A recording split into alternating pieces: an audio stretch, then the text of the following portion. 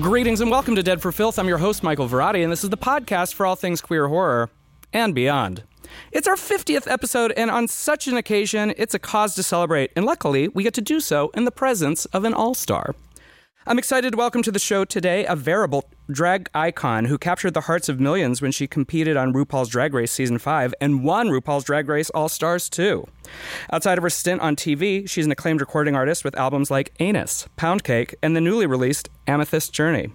She's delved into the realm of horror by appearing in such films as The Quiet Room and Sharknado 6, and she's a founding member of the celebrated House of Haunt.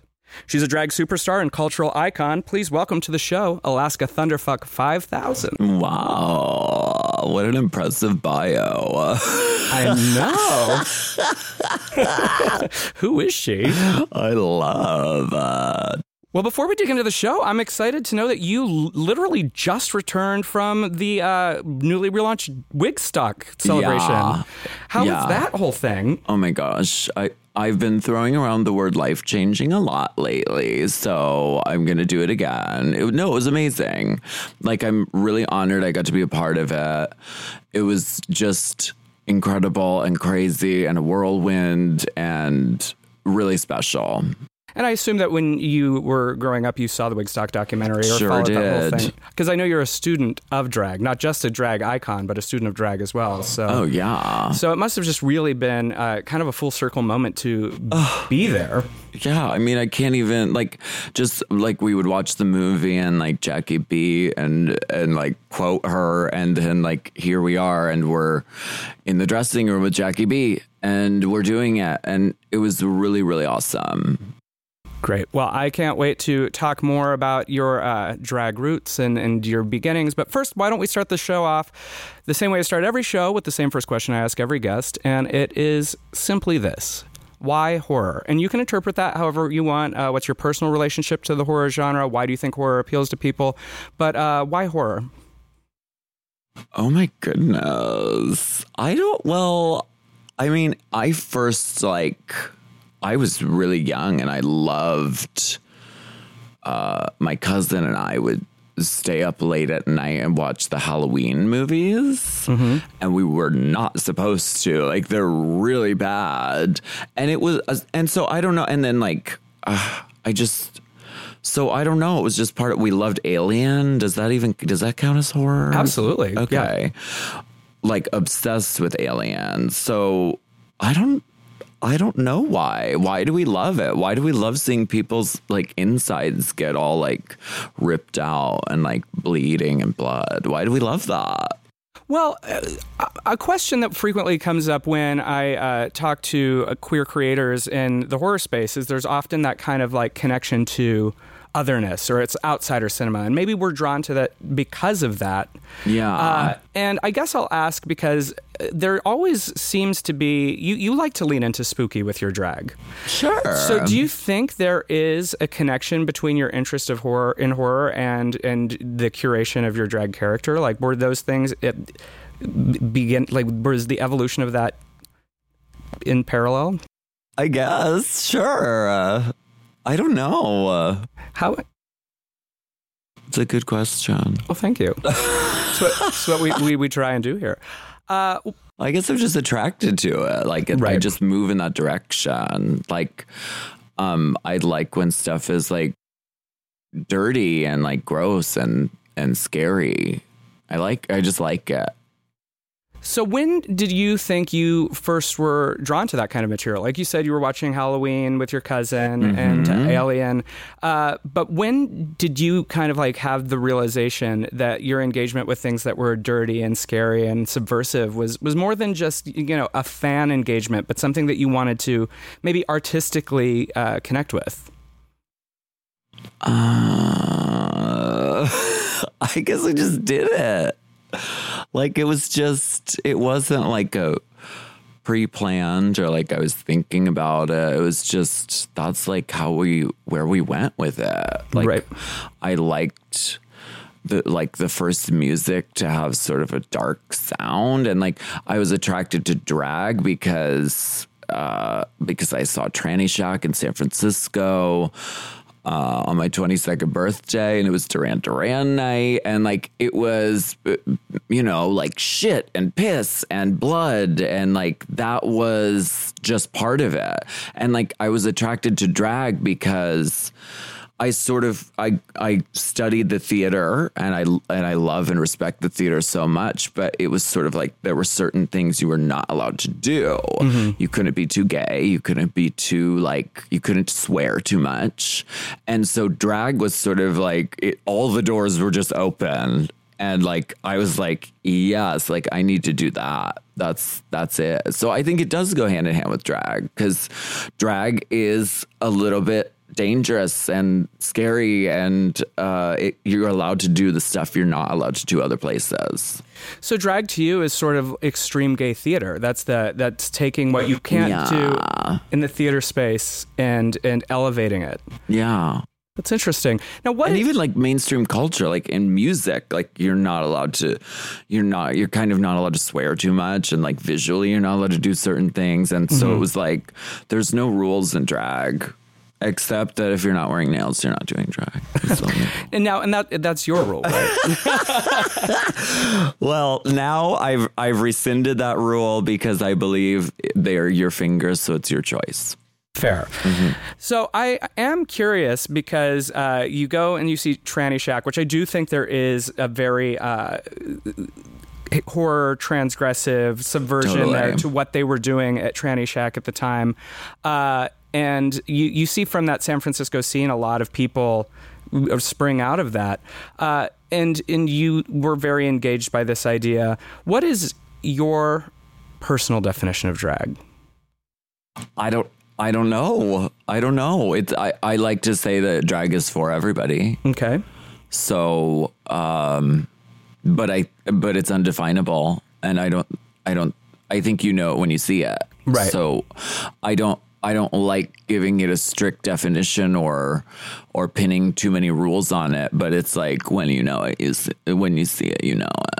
I ask because I've certainly had people on before where they, talk about what we traditionally think of drag, where it's just sort of like gender illusion. But then we also have the idea that like when Robert Englund becomes Freddy Krueger, there's a drag element to that. Sure. Or Pee Wee Herman, or Elvira is certainly a drag queen. So do you think it's more about a heightened persona than anything, and that persona can take on whatever it is you choose to bring out? Or sure. And I think that it heightens what is there, and it's sort of like that Shakespeare thing of like put on a mask and then you're going to see who that person really is. So I think all of those things are at play. So is Alaska a more honest version of Justin then?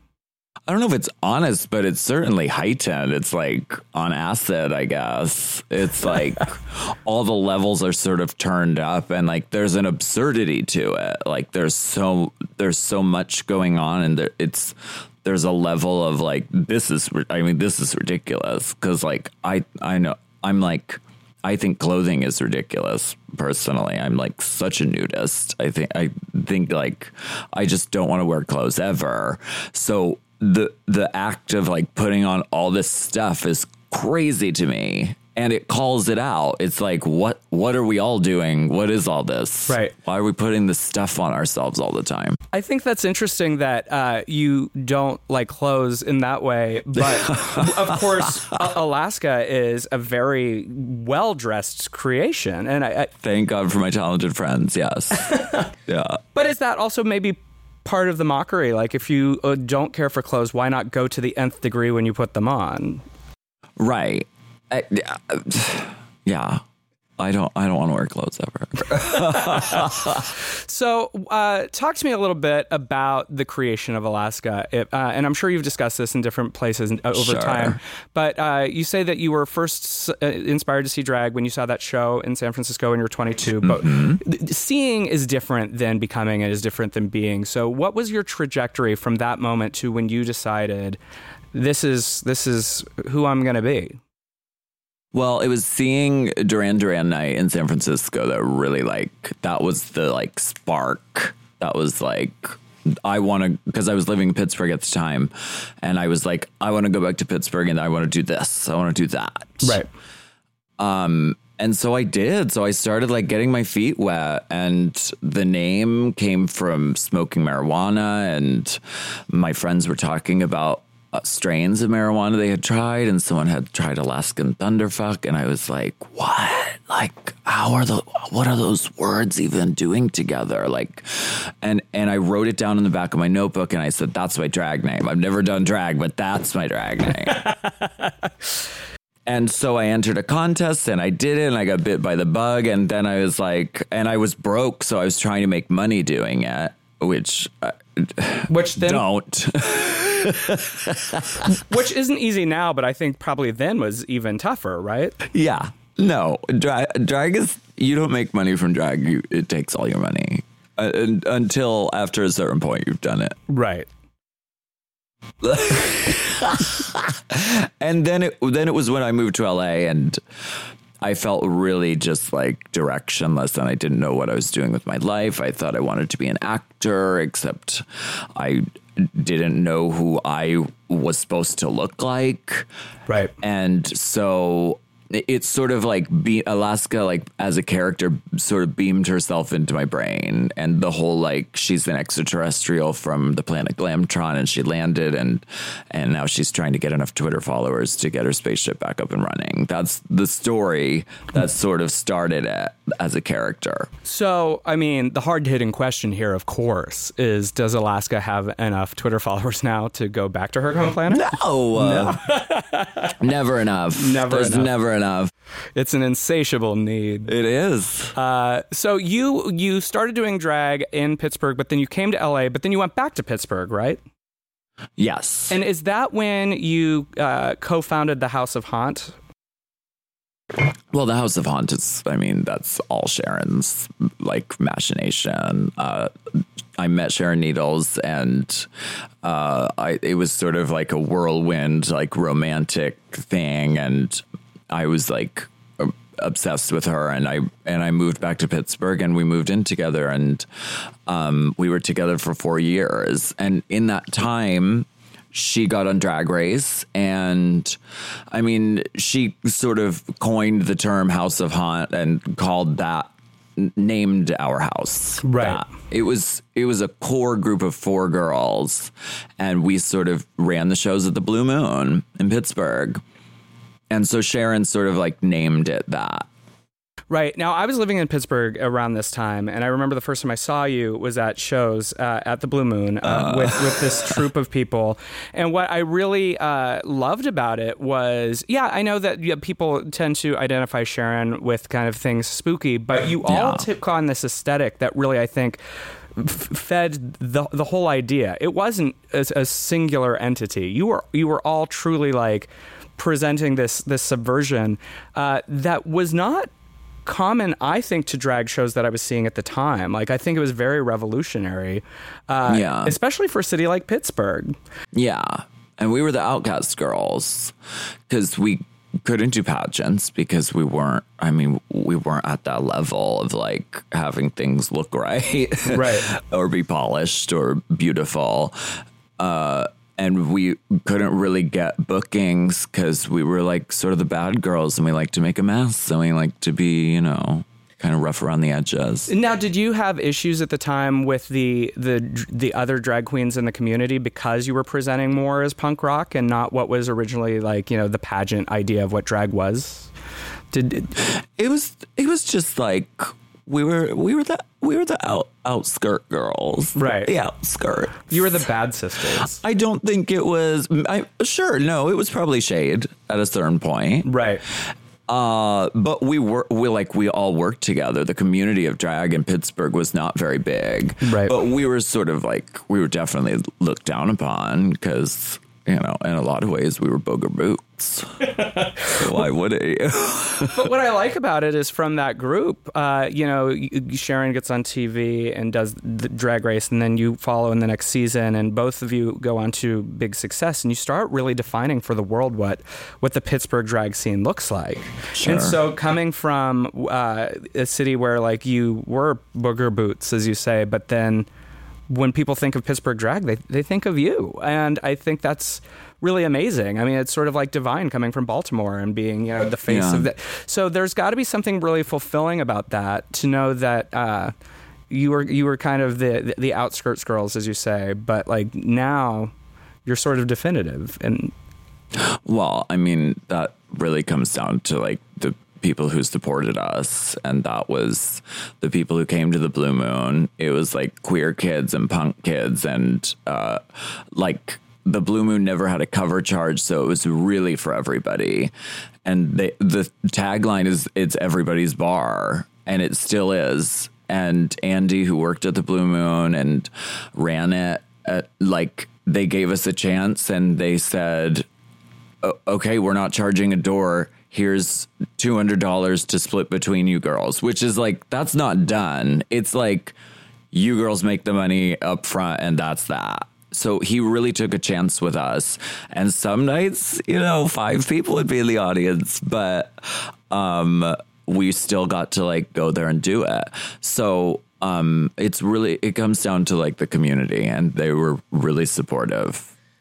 Do you think with that flexibility, though, it allowed you an opportunity to test waters that you may not have otherwise done?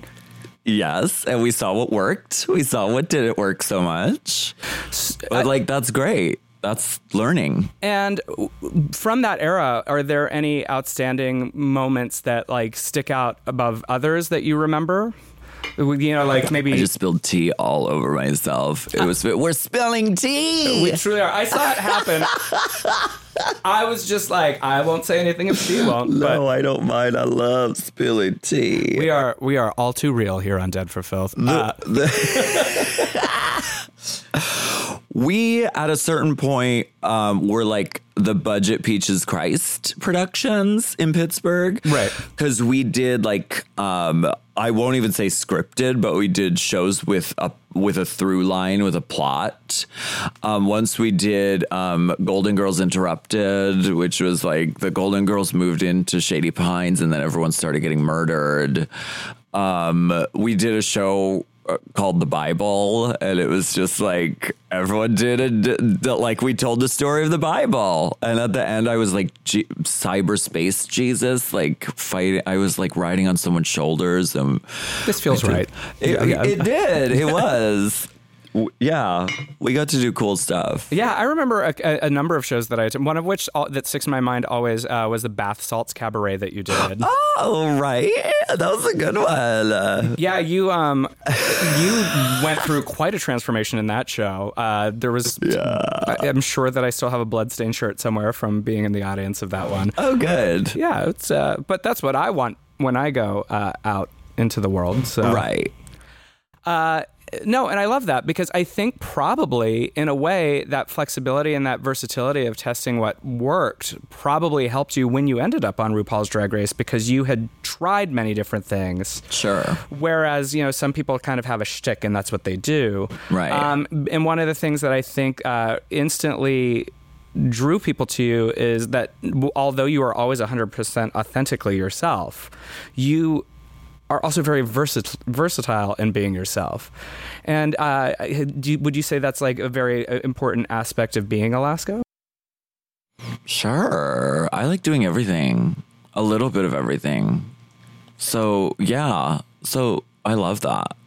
And again, it's that thing. It's like drag. It's like you don't have to choose one avenue. You can do music, and you can design your T-shirt, and you can act, and you get to do all this stuff. And let's talk a little bit about the music, because you just had a new album come out. Yeah. And you have recorded several albums over the last few years, all of which have done commercially really well. Were you interested always in making music? Was that something that was... Yeah, definitely. I had music out well before Drag Race. I remember there was a track. I'm trying to remember the track where you named a lot of drag queens. Yes, it's it has a title that I'm not allowed to say anymore. So times have changed. Right, we love personal growth. Yes, but I'm really proud of it. And the music I stole from that song, Danger, Danger, da da da da da da da da. It has this long instrumental break in the middle of the song. And so I just, I cut the instrumental part and looped it a bunch of times and made myself a track. And that was the music for it. Now, and so talk to me a little bit about that process, because clearly it requires a lot of knowledge of tracks and music and things. Did you study music at some point that you were able to integrate this into your drag, or is this just stuff that you picked up along the way? Again, the trial and error process. Well, it was like I took filmmaking classes in college, so it probably came from out of that. And like I was making cartoons when I was in college too, and so you sort of have to like cut music together a little bit too. So I dabbled. I changed the speed of Britney Spears' "I'm a Slave for You" just for fun, so her voice was deeper. So just like experimenting. So yeah, I guess I had a knowledge of it. Interesting. I love the idea of the knowledge of cutting music came from working on film. I didn't know that you went to film school. So you had at some point... film classes. Film classes. I didn't really go to, But was that a goal of yours at some point, to be a filmmaker, that you wanted to make your own movies? I always liked it.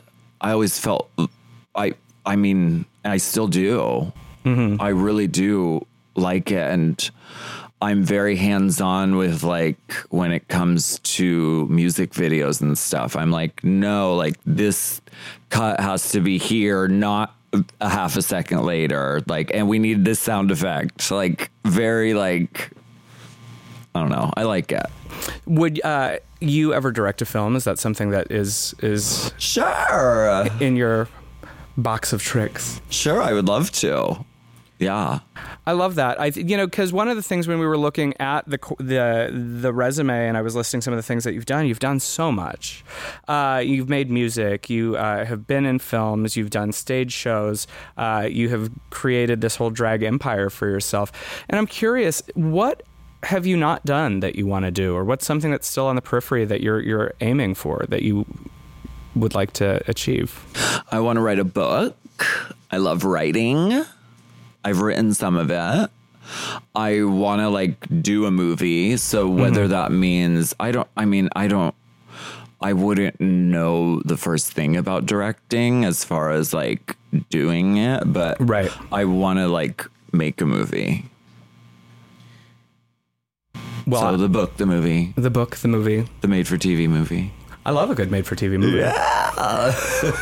Which I feel like is probably a good segue into asking about some of your recent acting. Right. Speaking of made-for-TV movies. Yeah. You recently have done some acting in a couple different genre projects. One that just aired on television, the sixth and final installment of the Sharknado franchise. Yeah. Tell me a little bit about that. You got some really awesome shark fighting action going on there. It was the coolest thing I've ever done. And I've gotten to do a lot of cool things because of this insane, like, drag life that I've been given because of Drag Race. Right. We shot in Romania in the winter. We got in the car and Marina Sirtis was in the car with us.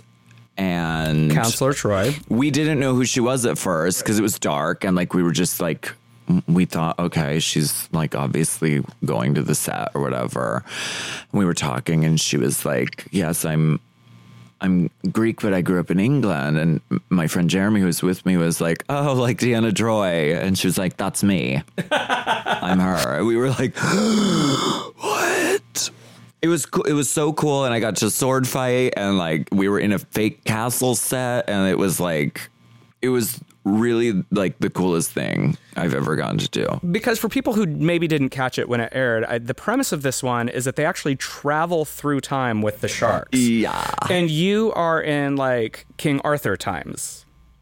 Yeah, like Camelot. Yeah. Right.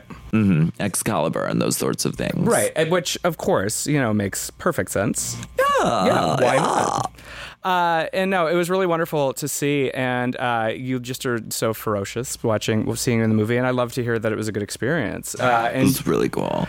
I do want to say, because I know this about you, and you had mentioned it on a panel when we did a queer horror panel together at Midsummer Scream a couple of months ago, or a month ago, that you are a Star Trek fan. Yeah. Like, I'm not a Trekkie. I'm not like that knowledgeable, but I'm a huge admirer, and I love The Next Generation a lot.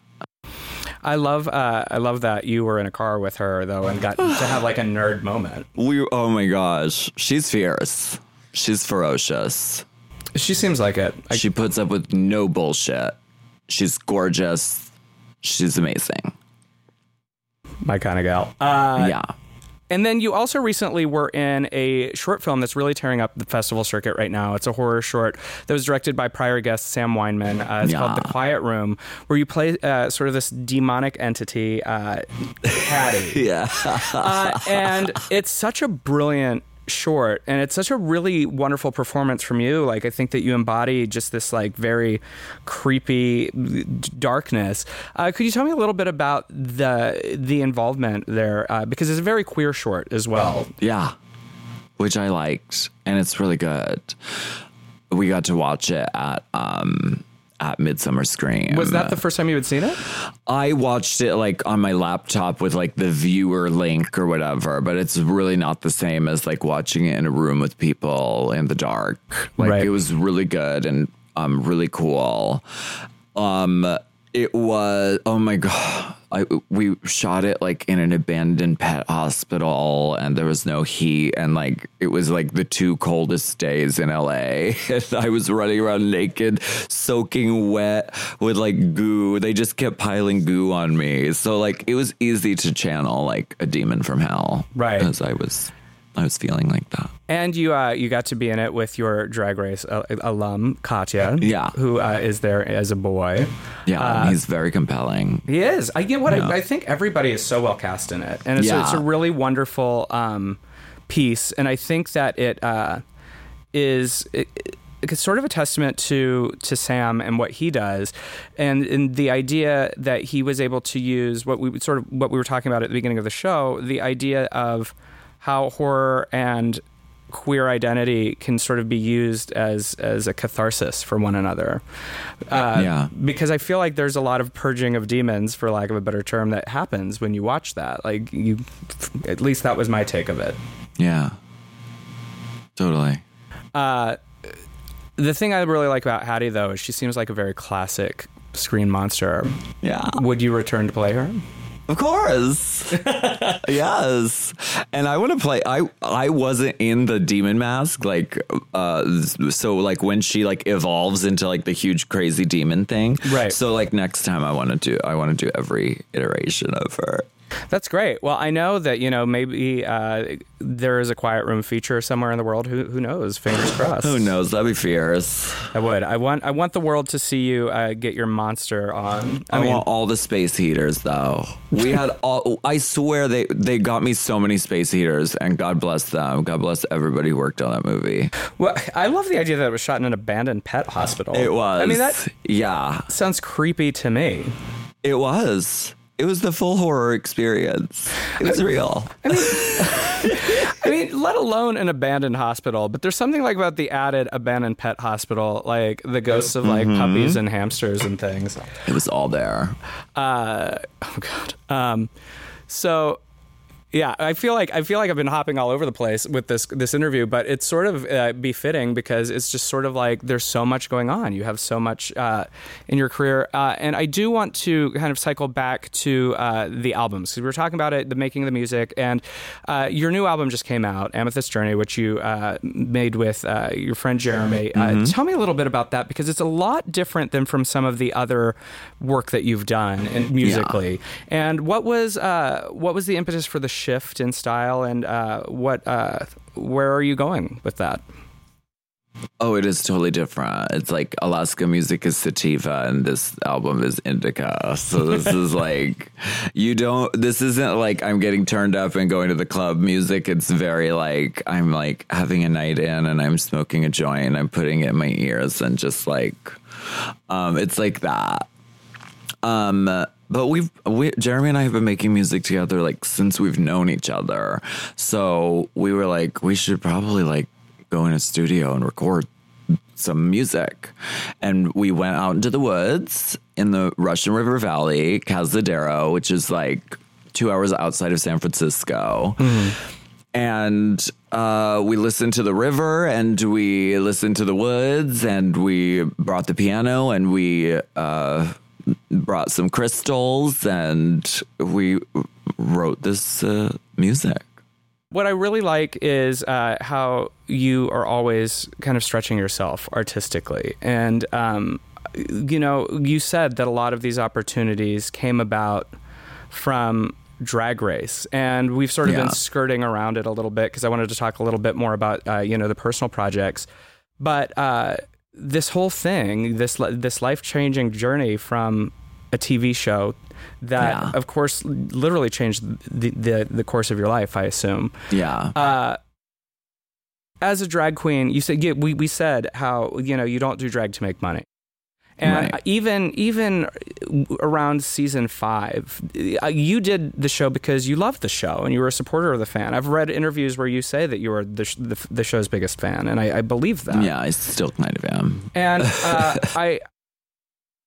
but could you have ever predicted the trajectory? The idea that, at some point there would be a convention and 100,000 people would show up to the LA Convention Center, mostly moms and their daughters. Yeah. So I'm interested to hear what your thoughts are on the evolution of drag and how the TV show has changed that, because you have been on both sides of it. You've been there where you've been in the bar where it was like for punk kids and you're curating your drag identity on the street and like on the scene. And now there are people who are becoming drag queens because they've seen them on television. And what's it like experiencing that shift and being a key part of it?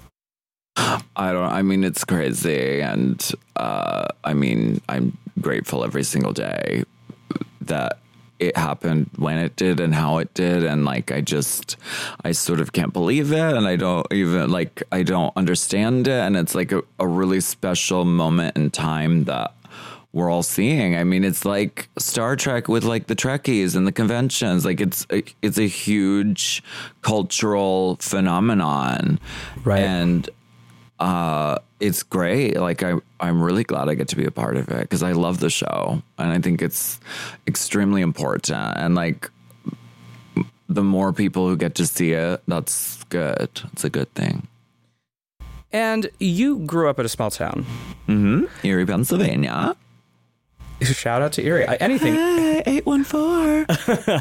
Also, Erie is a town thusly named that we appreciate here on the show. Erie, like Erie, Indiana, except only with one E. Right. Did you watch Erie, Indiana? We lived in Erie, so we were like, this isn't real. Like, we didn't watch it. We were like, whatever, they spelled it wrong. Like, meh. Oh my God, I love that the people of Erie, Pennsylvania took a stand against Erie, Indiana. Well, no, like, we were kids. We were just like, no, that's not how Erie is at all. Right. We didn't watch it. Wow, that's fair.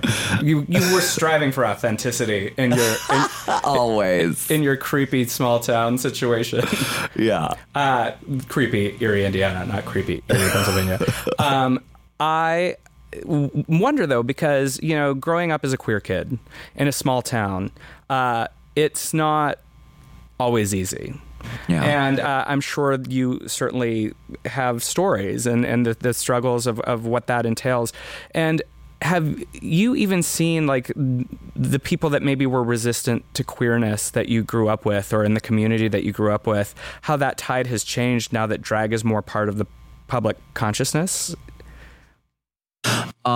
Sure. I mean, when I was first starting to do it, it was just sort of like, what are you doing? Like, what are you doing out there in LA? Like, and so like my mom was scared. She was worried about me because what are you like are you like a prostitute? Or are you on drugs? Like, and a little, a little, but not that much. But Right. it's just like weird. And you see like just what you see on social media, and you're like, what are you doing? So she was worried about me, but then like Drag Race happened, and she watched the show, and my family watched the show. So it's, in a lot of ways, it's like educational, and it teaches people like what it's all about, what drag is all about. So it's a little less like, oh God, what the fuck are you doing? It's more like, oh, I kind of understand. This is like a thing. It's interesting how something being on TV can change the course of the conversation, despite the fact that it's been there all along. Of course, you know, you can actively ignore probably drag if you're living in Omaha, Nebraska, and don't want to see it. But all of a sudden, when it's on VH1, there's an awareness now that they didn't have before. Yeah. And I'm really interested by that. But there's also kind of the backlash discussion of when the show has hit this height of popularity. Like every year it's more popular than it was before. Mm-hmm. And there are sometimes naysayers who are like, oh, well, drag's mainstream now. Or, you know, but what are your thoughts on that? Because I feel like there are still parts of the world where drag is very niche. And I think the show is more needed than ever.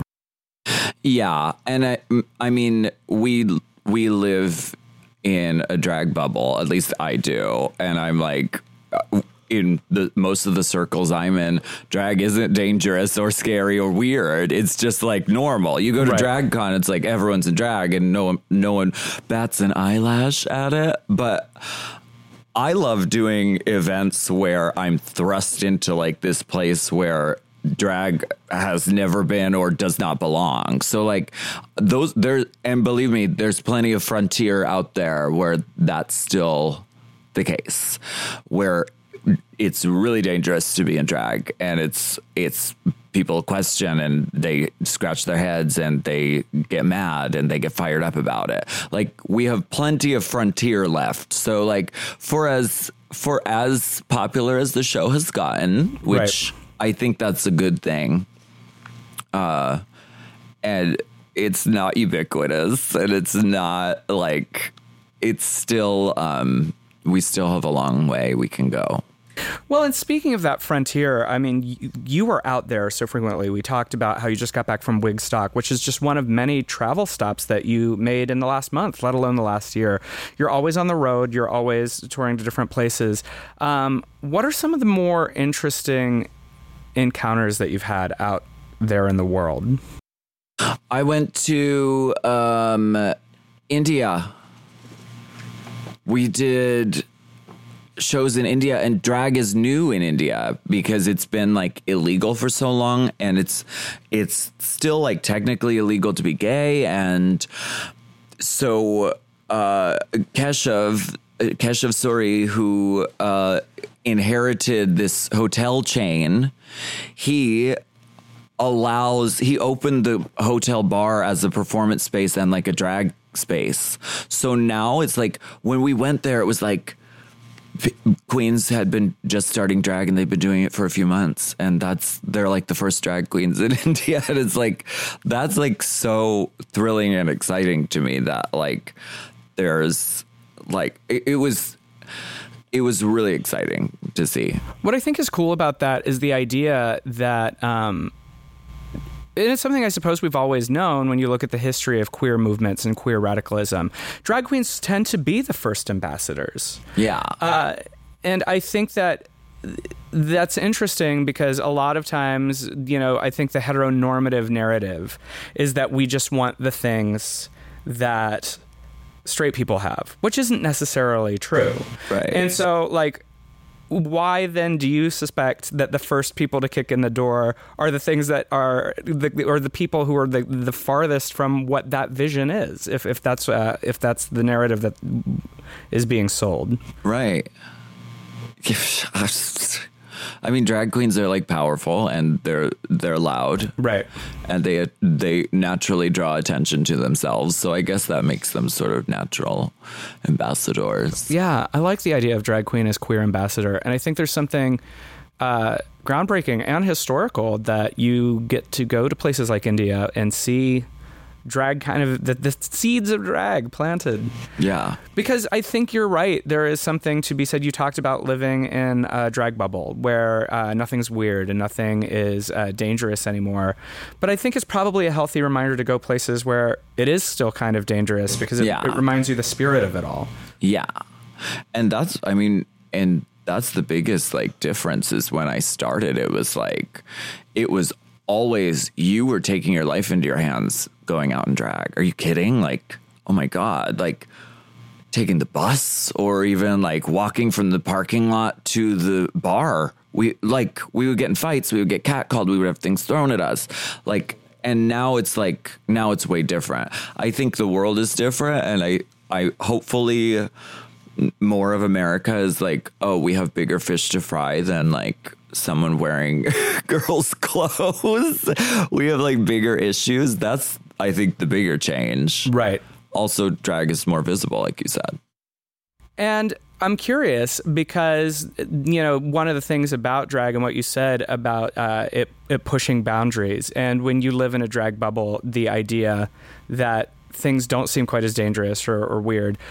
What to you is dangerous and weird? What is out there pushing the boundary? Is there a new underground?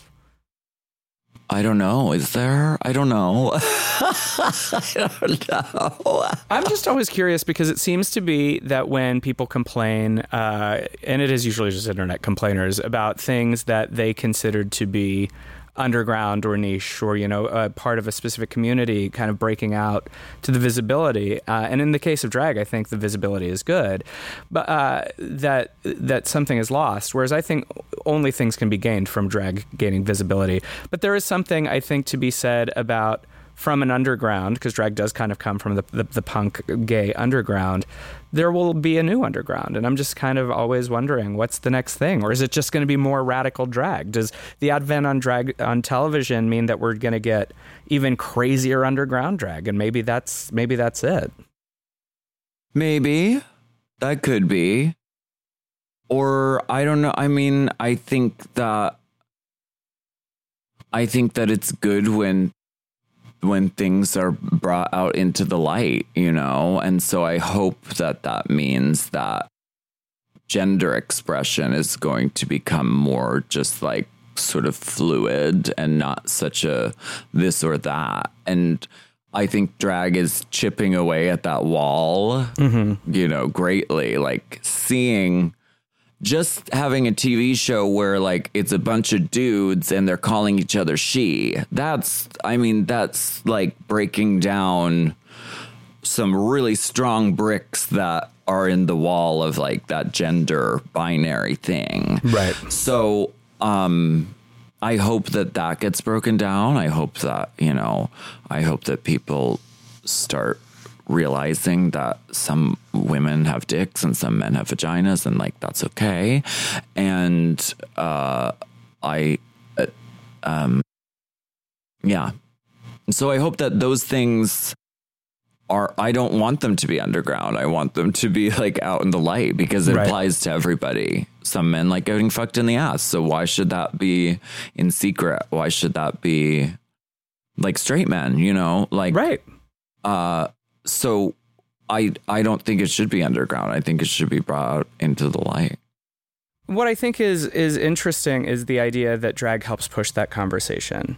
Sure. Because, like you're saying, it forces people to look at gender presentation and gender nonconformity in new ways, or maybe engage with it for the first time because they've never had to think about it. Exactly. Yeah.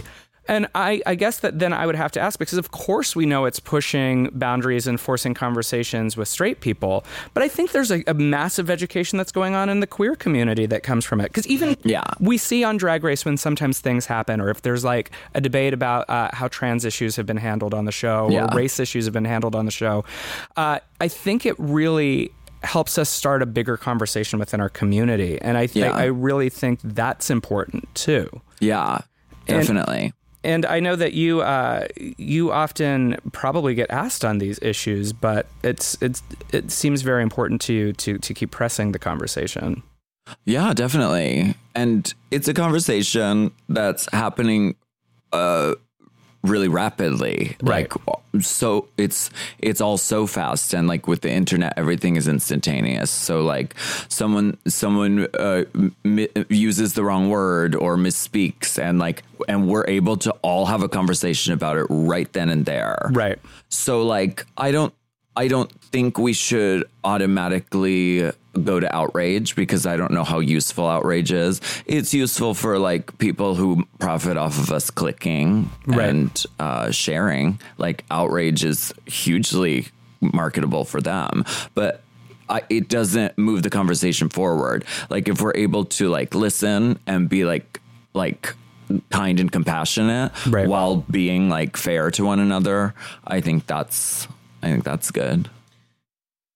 So I have to ask about the social media thing, because I know, especially when you are a Drag Race queen, the internet can be very passionate. Let's sure. say. But you think that by and large it can still be used as a mechanism for good, because is that true? When it's used properly. Right. I mean, I prefer to be in a room with somebody. Of course. Or to hear their voice for real, because when it's a screen and it's typing, you can put whatever internalized thing you have on any written statement, and it's easy to dehumanize somebody and so you say things about them you would never, ever say to a real person. So like so I don't even do that. I don't do that. My fingers, I don't even type. I don't do that. I promote stuff that I'm wanting to share with the world. Right. But it's not my internal dialogue shouted into the ether. And I don't think that should be. I think that we can like speak to each other in real life. Well, I think the danger, and I don't know that I've ever directly talked about this on the show, because we have some very dedicated listeners on Dead for Filth, and I'm sure this happens to you quite frequently, where people just feel sort of the agency to ask you personal questions because they feel like they know you, because they've seen you on television or interacted with you in such a way. But for me, I don't always engage with certain kinds of questions, because it's like letting the vampire into your house. Once you let them in, come on, horror, yes. Yeah, they feel like they can always go there. Yeah. And I think that like it's good to exist in the space and use it as a mechanism for good, like you said, but it does require some curation. Like I think that we do lead our own discussions. If we engage in vitriol, we're going to get vitriol back. Yeah. I mean, of course there will always be unprompted like trolling, but it's, I guess, how you choose to engage with it. I just think it must be very daunting for a lot of people on Drag Race. You have such intense followings. I don't know how you look at your mentions sometimes and not just be like, ugh. Well, I don't look at comments. Honestly, the best way to do it. don't. Right. I stopped at a certain point because I was like, Kim Kardashian doesn't look at comments and Madonna doesn't look at comments. So I followed their example. I followed Madonna's example. Right. I mean, would that we all followed the example of Madonna Louise Chacon. But really, and it's like exactly what you said. If you engage in it, then if you go and deep dive into Reddit or wherever, and you go down, scroll down the comments looking for the bad ones so you can clap back, it's like, then you're engaging it. So, right. So that's going to beget more of that kind of engagement. And I just don't see it. I don't touch it. I don't look at it. I don't need to. Well, it's sort of like picking a scab, right? Because you'll never contain it. Like you think it's satisfying, but then it's just going to bleed and there's going to be more shit. Yeah. And I think that's the thing that I think is most interesting, watching the internet engagement on that way, where it's like, yeah, okay, you're going to clap back, but are you going to clap back to everybody? It's never going to happen. And then you just wasted a whole fucking ton of time. Yeah. That you could have been doing something awesome or creative or And I realized that when I used to look at comments, it's exactly like you said. It's not a good use of my time because it made me not feel good, and it achieved nothing. It didn't make me like more productive. It was a waste of my time, and it just made me feel like shit for a brief period of time. So like that's not helpful to anybody. And I think that you made a very strong point, is the idea that on the internet you can curate a persona, or you can hide behind a screen and words, so people can even present whatever version of themselves they want to. And we tend to forget that people are multidimensional. We have fallible moments, but that is not the whole of who we are. And I think that's probably the hardest thing about being on a reality show, is you have like one bad week and people give you shit forever for it. Yeah. But I think it's up to you first to choose, no, that's, I had a bad week. You're going to have a bad week. Everyone's going to have a bad week at some point. So let's hold ourselves to a better standard. Yeah.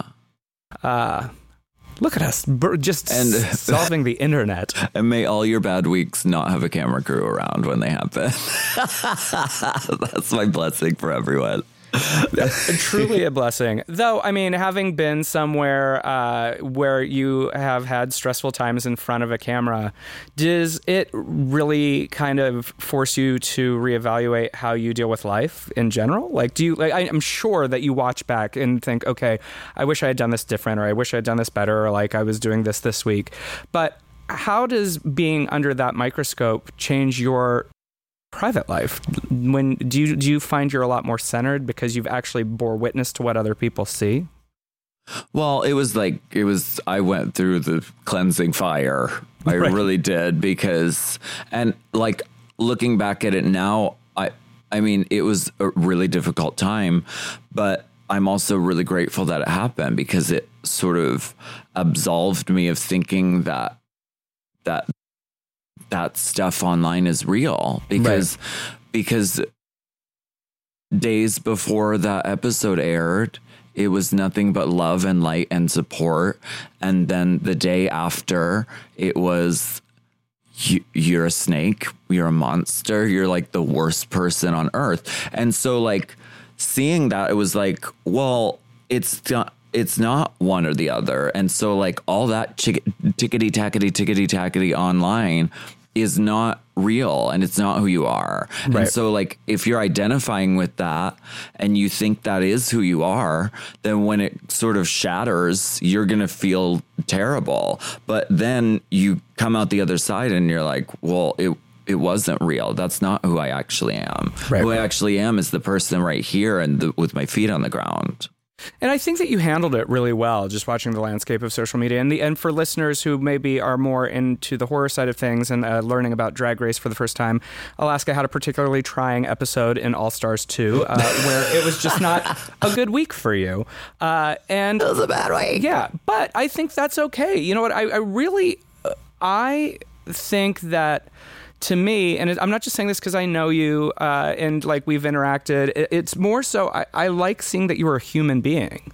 Because I think that a lot of people go on television with the knowledge like, I'm on TV and I'm going to curate a personality. And I get like drag is a personality curation anyway, but we never really know somebody if they're always guarded. And you chose to go on and be yourself, and sometimes that is warts and all. And I just thought that was more honest. And what I really liked is when the internet decided to point at you and say she's a snake, you embraced that imagery and like bringing it back to the horror of it all. Like you kind of walked afterwards. I saw you with the snakes and utilizing the snake emoji, and it's like, yes, I am a monster. If I'm the queen of snakes. Yeah, if I choose to be. And that was the best way to handle it, because you laughed at yourself. Yeah. And how can people be mad at you or laugh at you when you're joining them? Right. And so I think that it was really, it was something that was probably a moment that was difficult for you at the time, but I think was a lesson for all people watching, that you are a human being And you're allowed that moment. And you're allowed to be a snake if you fucking want to be a snake. It is a competition. The villains are always more fun to play anyway. So like I'm so grateful now that there's like that element to Alaska that like she's this evil fucking bitch. Like right. I like that. I mean, that's not who I am, but now the character has that facet to her. And like it's always more fun to play the villain than it is to play like the nice ingenue. Which is a good segue into a question. At the beginning of the show, we talked about the idea of how Alaska, in her way, is a heightened version of Justin. Sure. But how is Alaska different from Justin? Oh my goodness. I mean, Alaska really loves like attention and I kind of don't. I'm sort of just I like alone time and I like quiet time and I like time with my people I'm close with. And, but Alaska's very like, she loves attention. Well, so maybe it's like being a Pisces because it's the two fish and they go in the opposite direction. So we're the two fish. And sometimes fishy. Oh, yeah. That's just the smell, though. Yeah. I mean, I wasn't going to say anything. But, so one of the things I like to ask people who come on the show, because we do kind of connect back to the world of horror and queer identity. And I've spent much of this episode just sort of talking about identity in Alaska and the journey you've been on as an artist in different places. But one of the things I really like to kind of cycle back to is talk about the art that inspires you. What have you seen recently that you really like?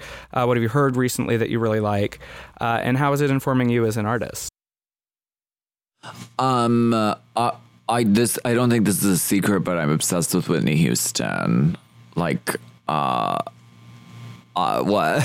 I actually didn't know that. You didn't know that? No. I'm obsessed with Whitney Houston. I just started following this Instagram called The Legacy of Whitney Houston. And they find these really rare clips of her just killing it on stage. And I've seen the documentaries and I have a giant poster of her framed and she watches me. I love her. So, do you have a favorite Whitney Houston movie? I mean, The Bodyguard is that it is one. kind of the go-to, I guess. Yeah. Although I do think her as the fairy godmother in that Cinderella thing where she and Brandy are just like impossible diva-ing it down. It was probably a very pivotal gay television moment for me. Oh yes, of course. It was just like, and you can see Whitney like, I'm gonna sing everyone down. Yeah. Like, yeah. But yeah, The Bodyguard is great. How about film? What films have you seen recently that you like?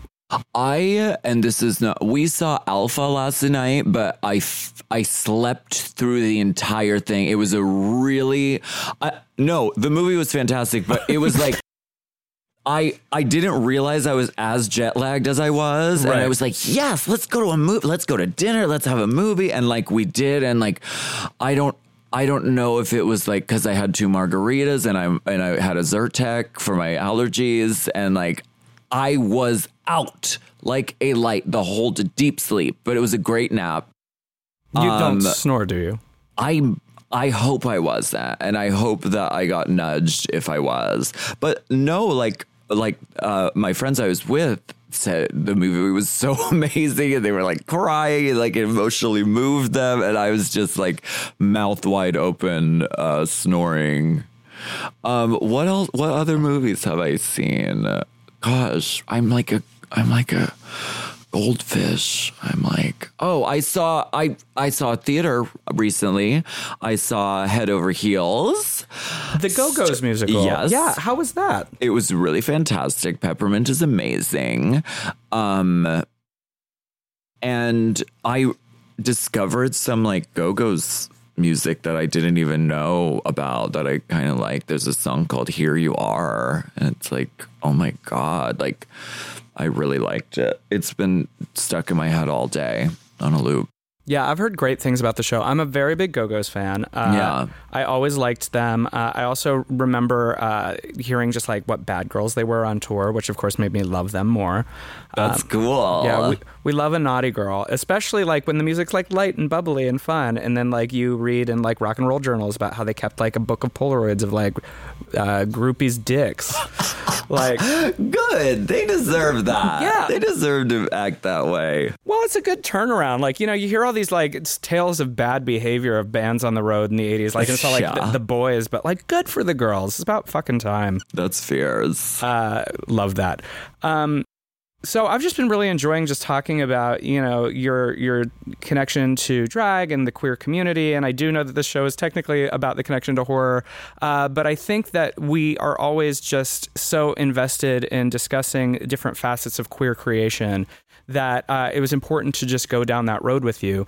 But just for fun, before we head out, I have to ask, do you have any favorite horror movies? And who's your favorite horror villain? Oh my gosh. Okay. Well, I mean, one I saw recently that I really enjoyed was A Quiet Place. And I loved how, like, in the theater, you're like, you don't want to move, or like, I was like so scared my phone was going to vibrate because the movie is so quiet the whole Right. time. Like, I was like, I didn't want to move. So that's like a recent one I really enjoyed watching. Of like all time, Sure. I love Scream because it's so like campy. It's like so I was like an adolescent when that came out, and it was sort of like making fun of horror movies, but it was also a really good horror movie, which is like very drag to me. It is. It's because it's layered. It's sort of it's satire but earnest. Yeah. Is drag satire but earnest? Oh, drag is extremely serious, but it's also like really funny and absurd. Right. I love that. Yeah.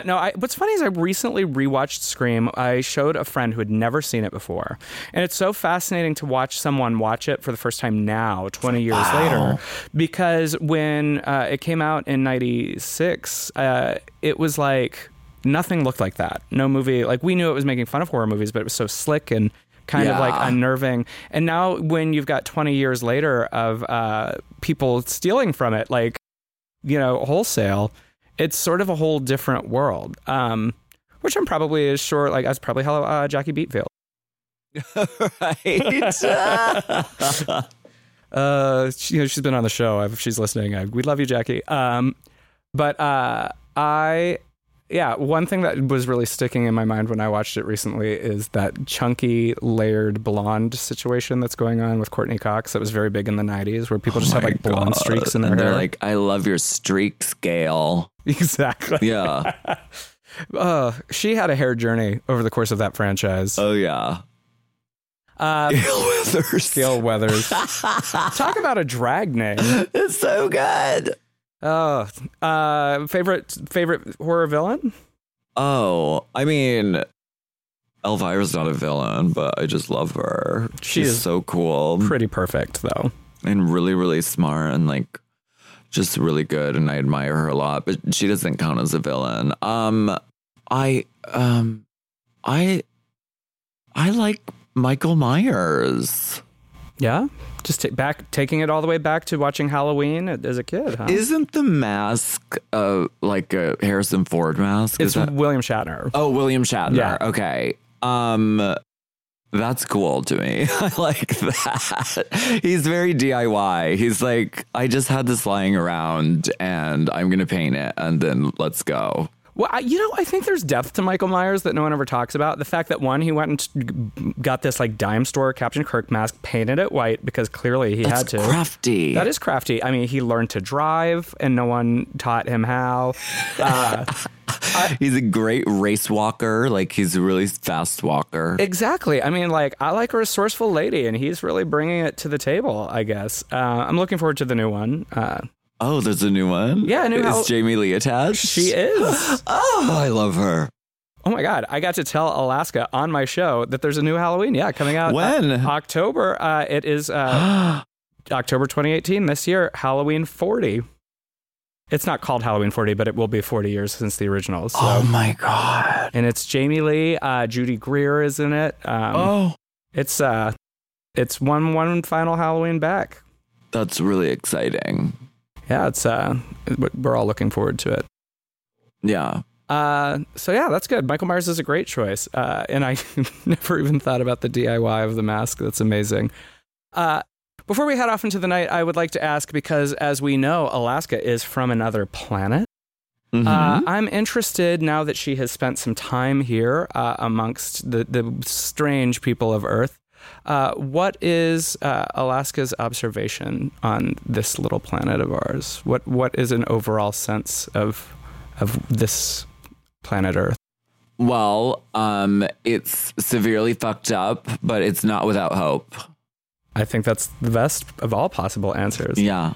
Alaska, thank you for joining us for our wildly erratic and fun 50th episode. We're the 50th. Yay. Halloween 40. Halloween 40, 50 Dead for Filth. I mean, we're all here for round numbers.